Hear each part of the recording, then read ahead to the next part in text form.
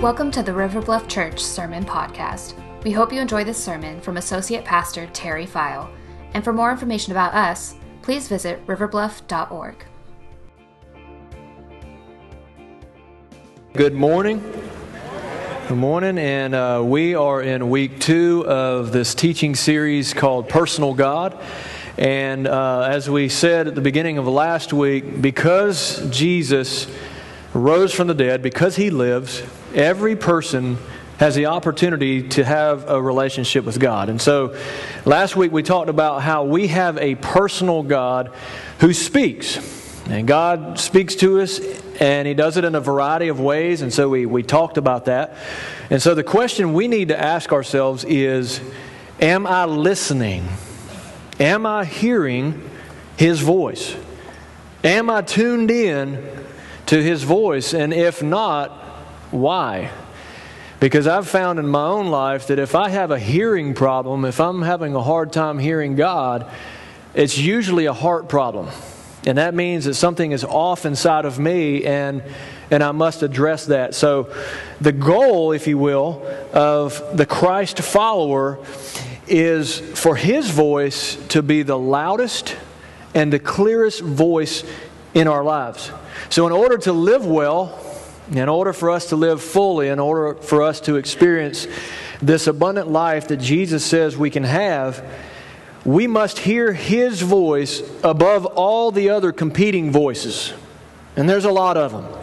And we must actively wage war on those voices, tune them out, kind of like a radio dial, like we talked about last week. Go take the static in those channels off and dial in, tune into the voice of God, the Father's voice. So if you missed last week, I strongly encourage you to go on our website, riverbluff.org, and take some time this week to watch, to listen to the sermon, because I believe it will be helpful to you in being able to hear when God speaks to you.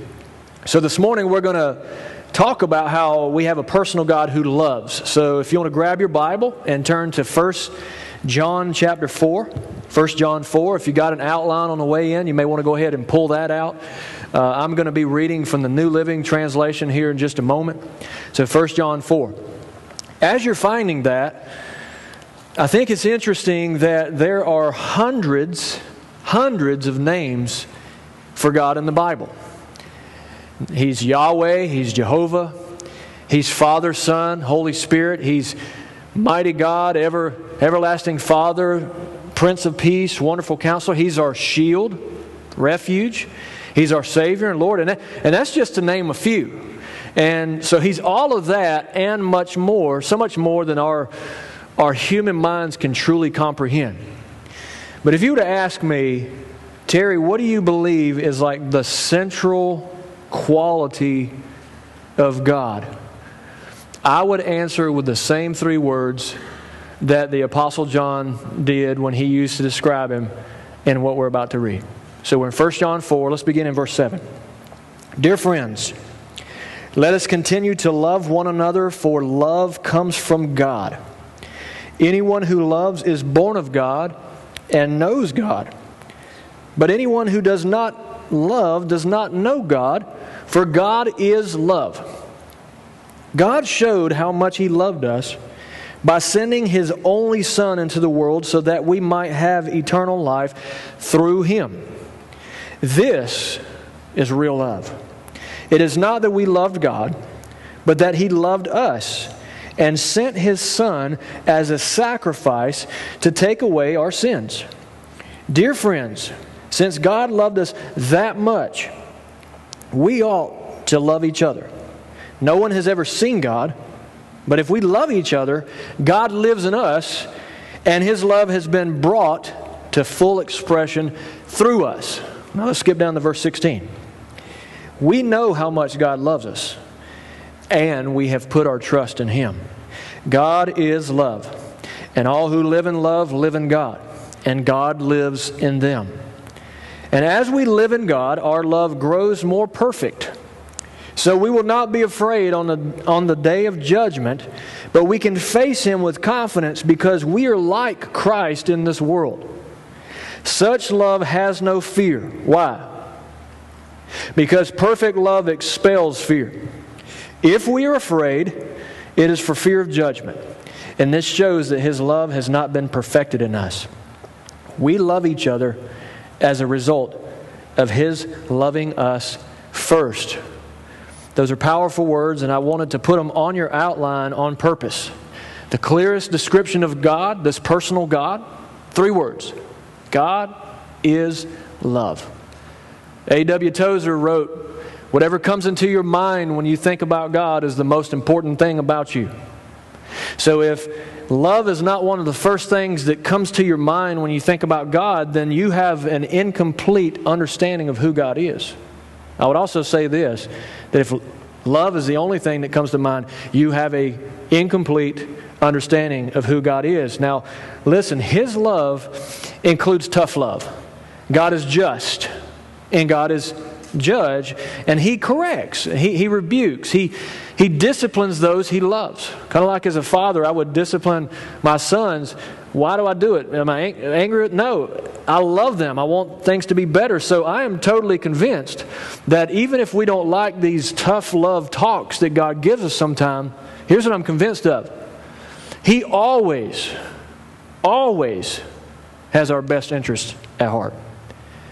Now, the word love in the English language is one of the most overused and undervalued words. We can say in one conversation, "I love pizza," like we just had Papa John's the other night. "I love Papa John's." Hawaiian chicken barbecue, right? "I love running." "I love you." And "I love college football." All in one conversation using one word. If you get into the Scriptures, and we don't have time today, if you go into the Old Testament, oh my gosh, the depths and beauty of the words love in the Old Testament, amazing. That's a study for another day. You get into the New Testament, there are many words, but there are 4 primary words in the Greek for love. Storge is one of the words for love. It is a familial love. It's love between family members. I love my brothers and sisters, my mom and dad type of deal. Eros, that's a sexual love. That's where we get the word erotic. And I just would say, if you dig a little deeper into that study, then you realize that it's really about self-satisfaction. So I wouldn't say that's really love. Phileo, that is friendship love. That's like brotherly love. Hi, brother. Hi, sister. Just this friendship love. And then you get to this other word for love. It's in its own category. Nothing's even close to that.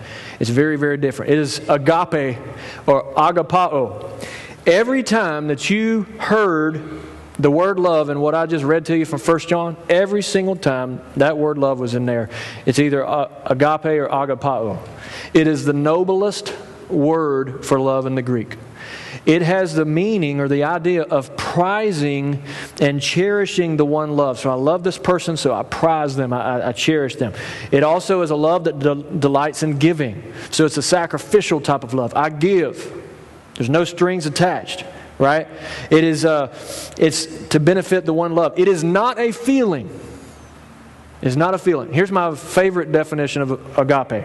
Agape love keeps on loving even when the loved one is unresponsive, unkind, undeserving, and unworthy. Wow. It truly is an unconditional love, no strings attached. Agape desires the good of the person, always best interest at heart. Agape is from God. It is a divine love that is available to us. He is the source of that love. Why? Because God is love.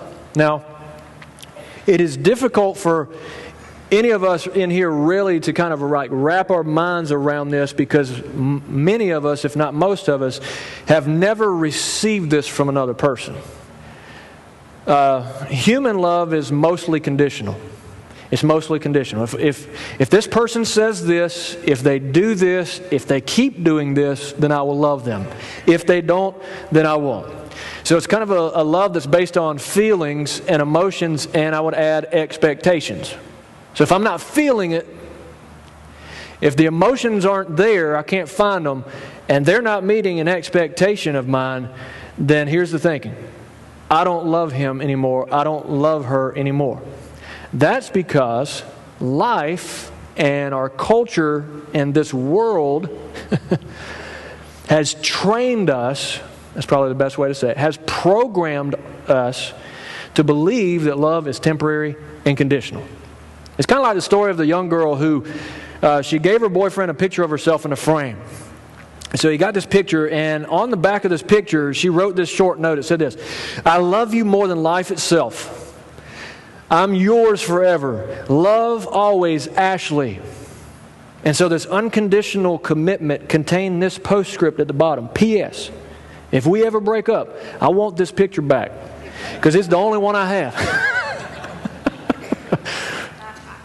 Yeah, and so we laugh at that, and I've had some of those experiences as a kid and as a teenager and all that. I love you forever. But think about it. The concept of temporary, unconditional love extends into adulthood.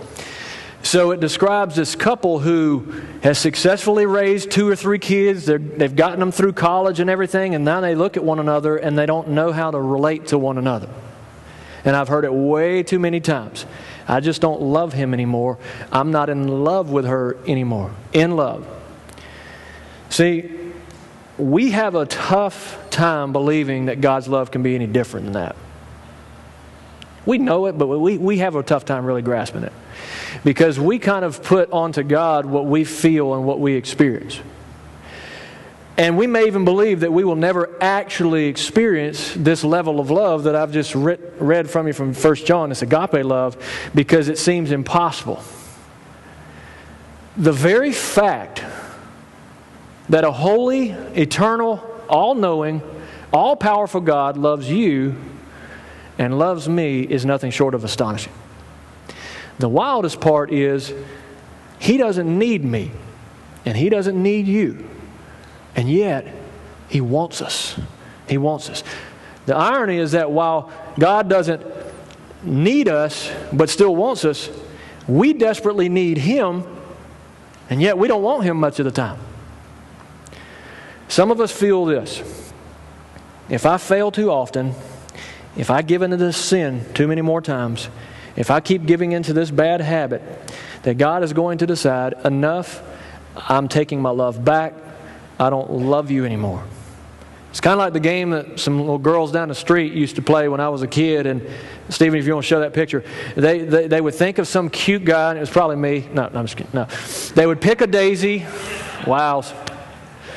They would pick a daisy and start saying, "He loves me. He loves me not. He loves me." I'd get down to the last, "He loves me not." Right? Did you know that we play a similar game? If we've had a good day at work, God loves me. If I lose my temper at work, He loves me not. We see someone in need and we help. He loves me. We walk by the person in need. He loves me not. Man, I aced the chemistry test. He loves me. I bombed it. He loves me not. It's so bizarre because even though we know, or at least as much as we can, that Christ loves us, we're not always sure that He likes us. And so what we do is we worry that His love is just going to wear out. It's going to run out. It's going to run dry. It's just going to fizzle out. Theologians speak of the fact that God created everything freely, not out of necessity. So last week we said God said, "Let there be light," and there was. He spoke it and it came into being. He created everything there is freely, not out of necessity. Have you ever really thought about that? That's important, because God did not make us because He was bored one day, or He was lonely, or He had run out of things to do. He did not create you, and He did not create me out of need. He made you, and He shaped you, and He formed you, as Psalm 139 so eloquently describes, out of love. Out of love. C.S. Lewis said this. Look at this. God, who needs nothing, loves into existence holy, superfluous creatures in order that He may love and perfect them. You may feel unlovely and unlovable right now, but you are not unloved. Let that sink in. You may feel unlovely and unlovable as you sit there, but you are not unloved. I read the other day where a guy started listing out all kinds of people, different categories of people that God loves. And so he started with the letter A, and he actually went through Z, but I'm just going to read you a few things here. He wrote this. He said, God loves artists, astronauts, and accordion players. He loves ankle biters, athletes, and airplane pilots. He loves animal rights activists and accountants, even during tax season. God loves people from Alabama. Miss Ruth was in the first service. Roll Tide. Alaska, Africa, and Albania. God loves awkward people, assertive people, antisocial people, and aggravating people. How about the B's? God loves babies, bankers, and band leaders. He loves Bible readers, biology teachers, and bus drivers, including the bad ones. God loves blondes, brunettes, and even people with blue hair. He loves bosses, brats, people with braces, and Baptists. God loves the beat up, the burned out, the brittle, and the broken. And he goes on, but basically we get the point. God loves everyone. So if you've ever felt distant from God because of your sin, because of your brokenness, because of this mess, whatever it may be, you're not alone. 1 Peter 4:8 says, God's love covers a multitude of sins. A multitude. So no matter what you've done, God's love and forgiveness is bigger than your biggest sins. And His grace, this is the cool part, His grace is greater than all of them. So the question is not, does God love you? Now you may still not feel that, but we've already answered that question. God loves you. The question is this: do you love Him? Do you want to love Him?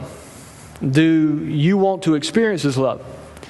Do you want true meaning and purpose and vision and direction for your life? Do you want a full life that Jesus said, here it is, you can have it? Do you want joy and freedom? Do you want peace that is like it takes over your inside, that no matter what comes into your life and no matter what you face, you're okay?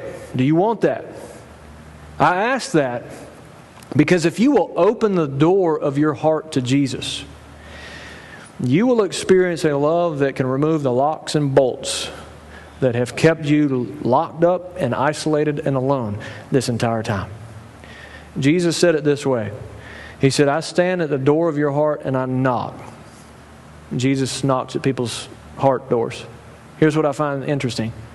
The door of our heart only has a handle on the inside. It only has a knob on the inside. So Jesus is knocking, but only you can turn the handle. You're in control of the knob. And you pull it open. He's knocking. The Holy Spirit's speaking and moving, trying to call you to Himself. He will not force the door open from the outside. You have to want to open the door of your heart to Jesus.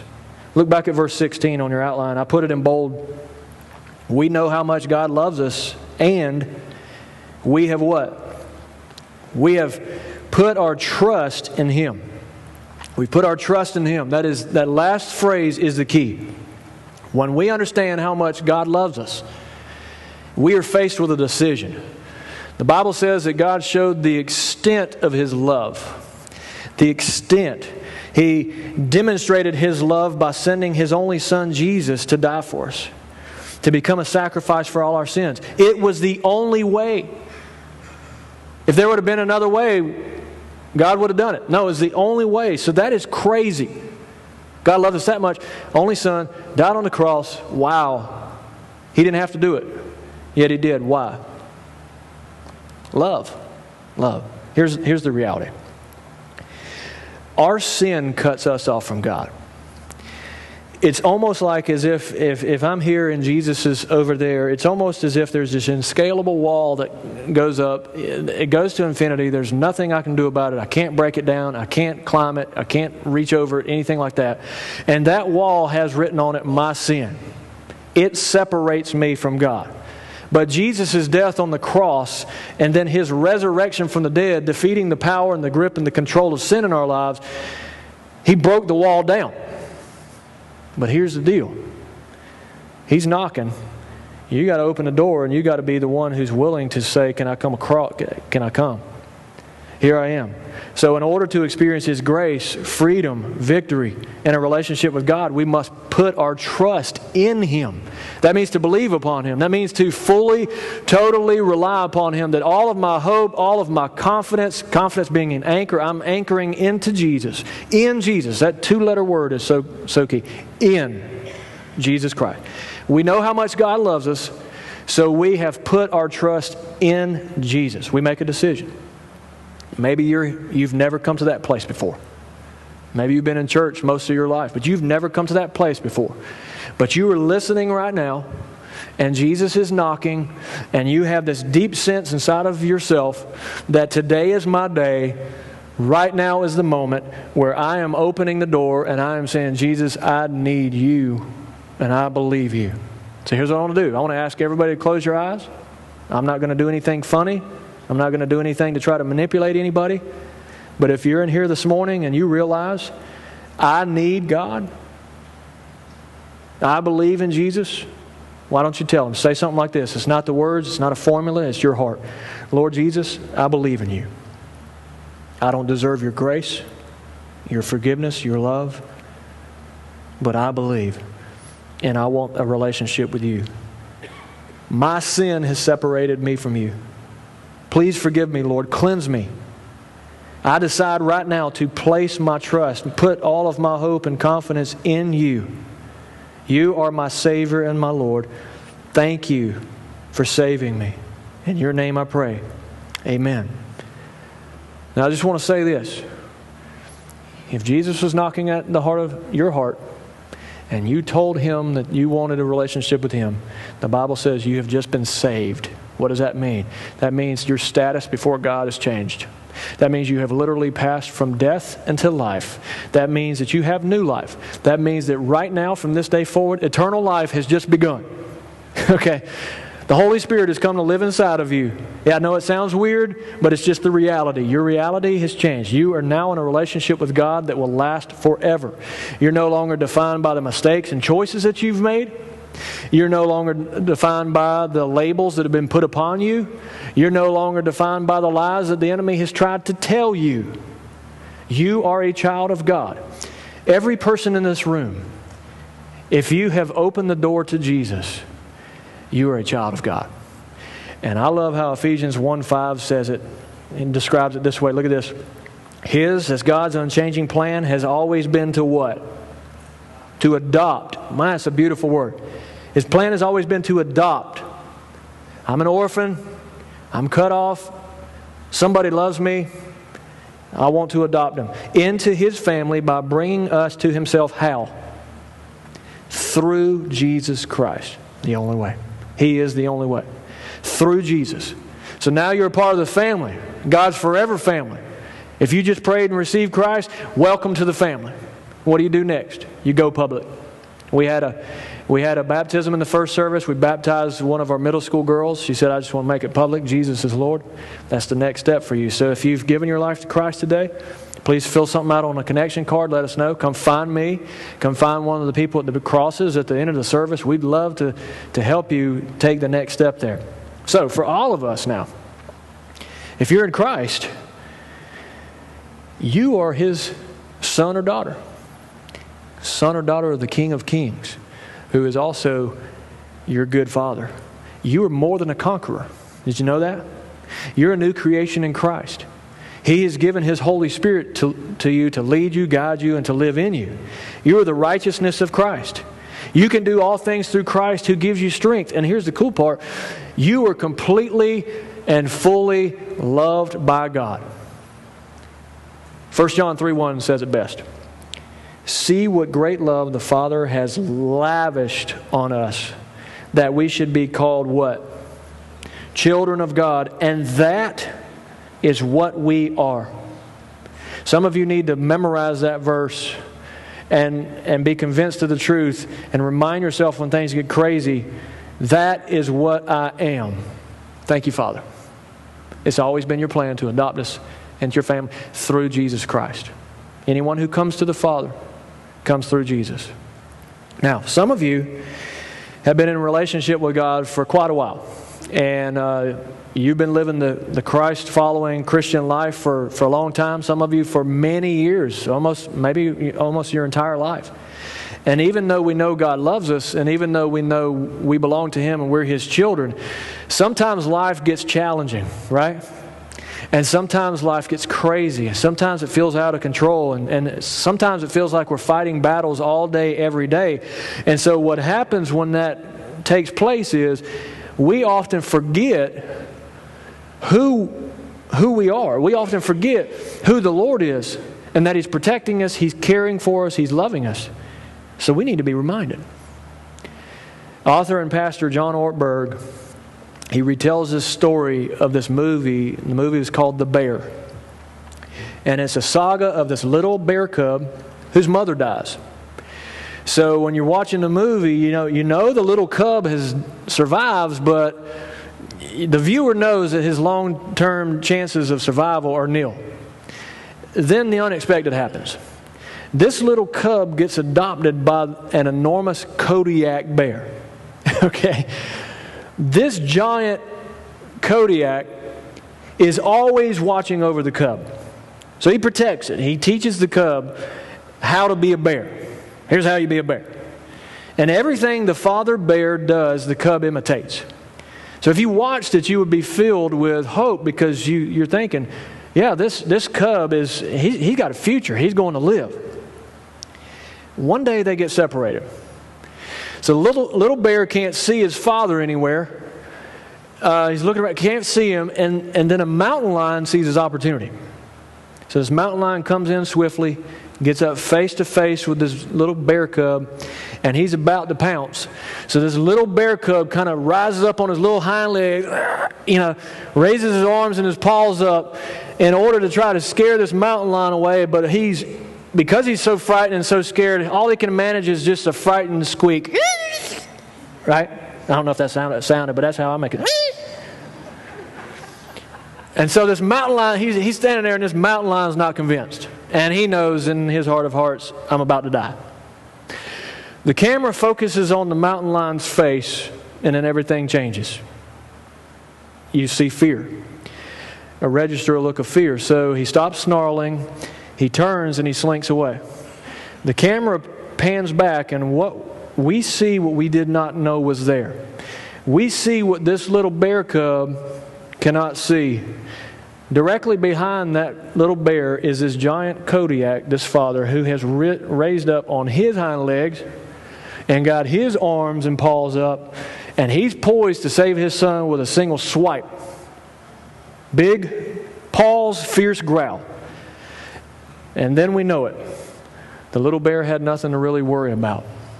The cub couldn't see him or hear him, but the father was there all the time. The forest was actually a perfectly safe place for this little cub to be, because the father could be trusted even though it seemed that he was distant. This story is true for you as well. You will take risks in life and you will face problems. Absolutely, no doubt about it. And sometimes you will be afraid and you will be tempted to believe that you're all alone and that no one sees you or cares and that you're on your own.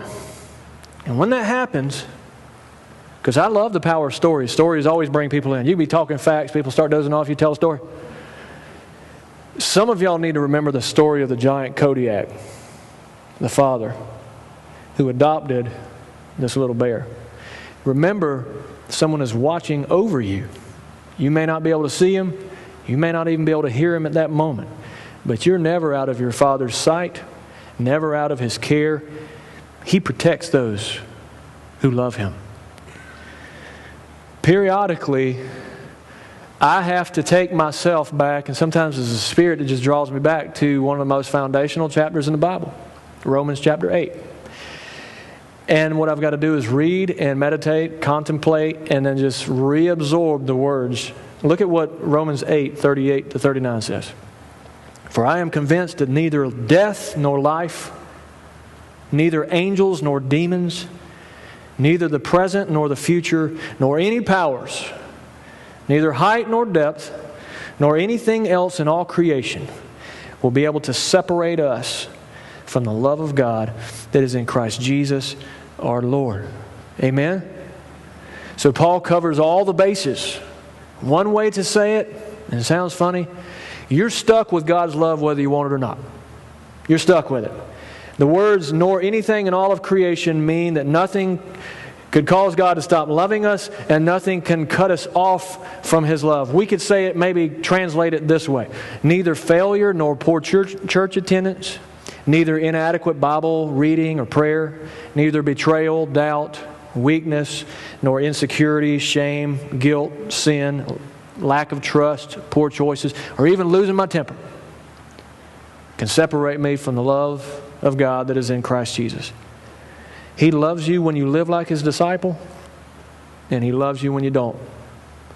Now, I'm not giving you an excuse to not, but He still loves you. When you succeed, God says, I love you. When you fail, God says, I love you. When you have faith, God says, I love you. And when you get afraid and you get doubtful, God says, I love you. Why? Because God is love. His love is sticky. You're stuck with it. It's constant. It's permanent. It's persistent. Nothing you will ever do can make God love you more than He loves right now at this exact moment. And nothing you will ever do will make God love you more less than He loves you at this moment. Right? God loves you, He wouldn't love you any less. Nothing will ever be able to separate us from the love of God that is in Christ Jesus. I believe this. If you and I will decide daily to take the truth of the Scripture, and even just the ones we talked about this morning, and if we would decide daily to plant, I know I said this last week, it's just so true, you've got to plant yourself firmly upon the truth and stand firm. Something that has a hold and power over us will lose the hold and power. Can you guess what I'm talking about? Fear. Fear. We're in church right now, and some of you are sitting there and you're afraid.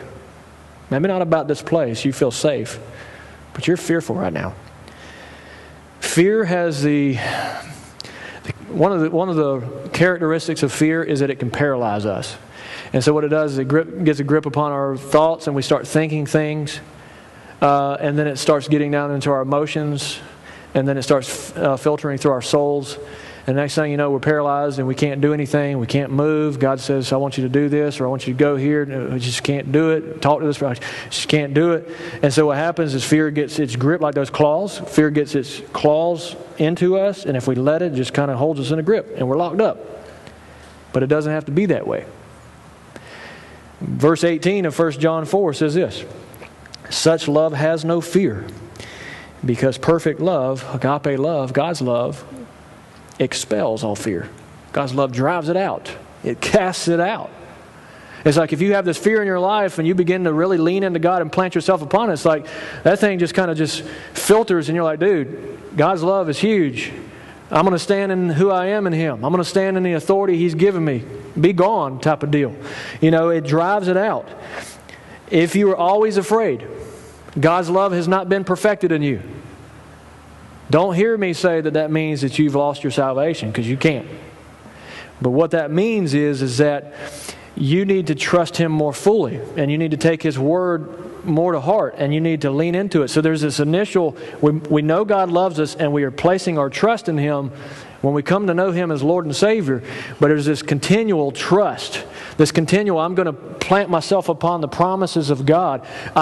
Here's the way I think about it. You and I, every day, throughout our day, we have to figure out moments, like I said last week, being still and everything, to where what we can do is refocus on who God is. Now, He is the one watching over us. He's big. He's the Father. And He's King. And then we need to remember who we are in relation to Him. We're sons and daughters of the King of Kings, who is our Father. So when we stand firmly upon that, and we recognize who He is and who we are, fear starts to just dissipate. And the more we do that, the less power it has in our lives. So here's the deal. As a result, you and I will live more courageously. We'll be more bold. We will trust what God says. And we will live the mission. We will pursue boldly the mission. And what's the mission? It's the mission. And that is to make disciples of all nations, all people groups, who make disciples who change the world. Because what do we have to be afraid of? We're standing there and we think we're all like, and we're scared to death. But who's behind us and who's watching over us? God our Father. What do we have to be afraid of, really?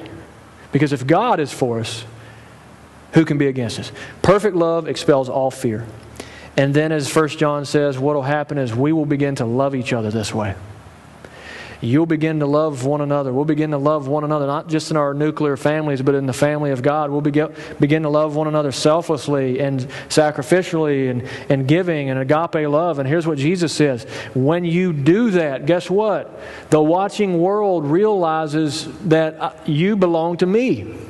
So it's like God's love. We live in God's love and we let it flow over us like this huge river flows into us, but we don't stay there. We let it flow out of us in loving other people.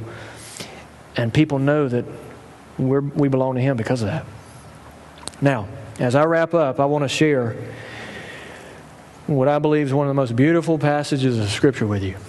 It's from Isaiah 43. And you've got it on your outline, and it's going to come up on the screen, but here's what I want you to do. It sounds weird to tell you not to do this, but don't look at the outline, and don't look at the screen. You can look at that on your outline later. This is God speaking to His people. He's speaking to us. He's speaking to you. He's speaking to me. And as I read these, please just listen closely. Allow them to wash over your heart. Hear your Father's heart. Be strengthened and be encouraged. The Lord says this, do not be afraid.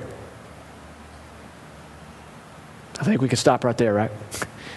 For I have ransomed you. I have called you by name.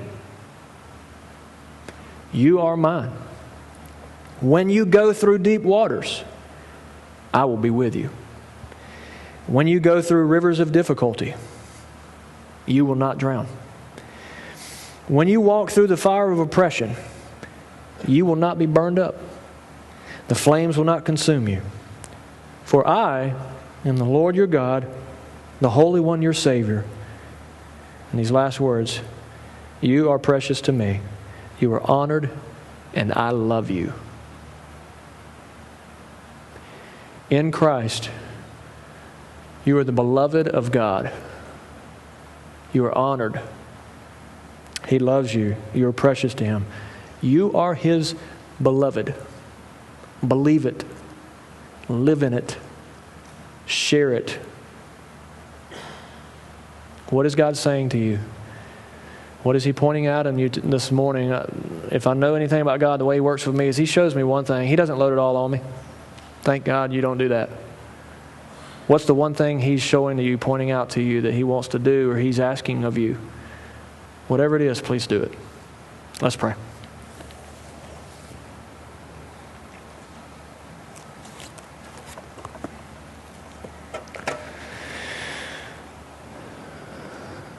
God our Father, thank you for how deep your love for us is, that you have lavished it out on us. You have poured it out on each of us.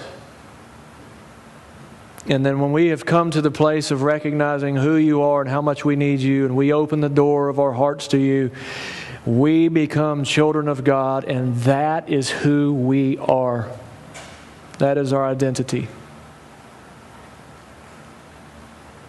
God, thank you that as we plant ourselves upon the truth of your word, which is alive and active, that what you do is we hold on to you and fear begins to lose its grip. God, I pray for my brothers and sisters in here today who are eaten up with fear. God, help them to grab a hold of you, trust in you, place their trust in you again and again, and believe, and fear can lose its grip. The enemy wants us to live paralyzed, but you want us to live free. First of all, to walk with you and to know you, and then to help other people know you. So thank you. Father, as we take this time now, we bring back to you these tithes, these offerings. They're yours. You've blessed our lives. May we be faithful in giving to you. And may you use this to help more people come to know the personal God that we know. And it's in His name we pray. Amen. Thanks for listening. If you're in North Charleston this Sunday, please consider visiting us for our 9:30 or 11 o'clock services. We'd love to see you. Again, for more information, visit riverbluff.org.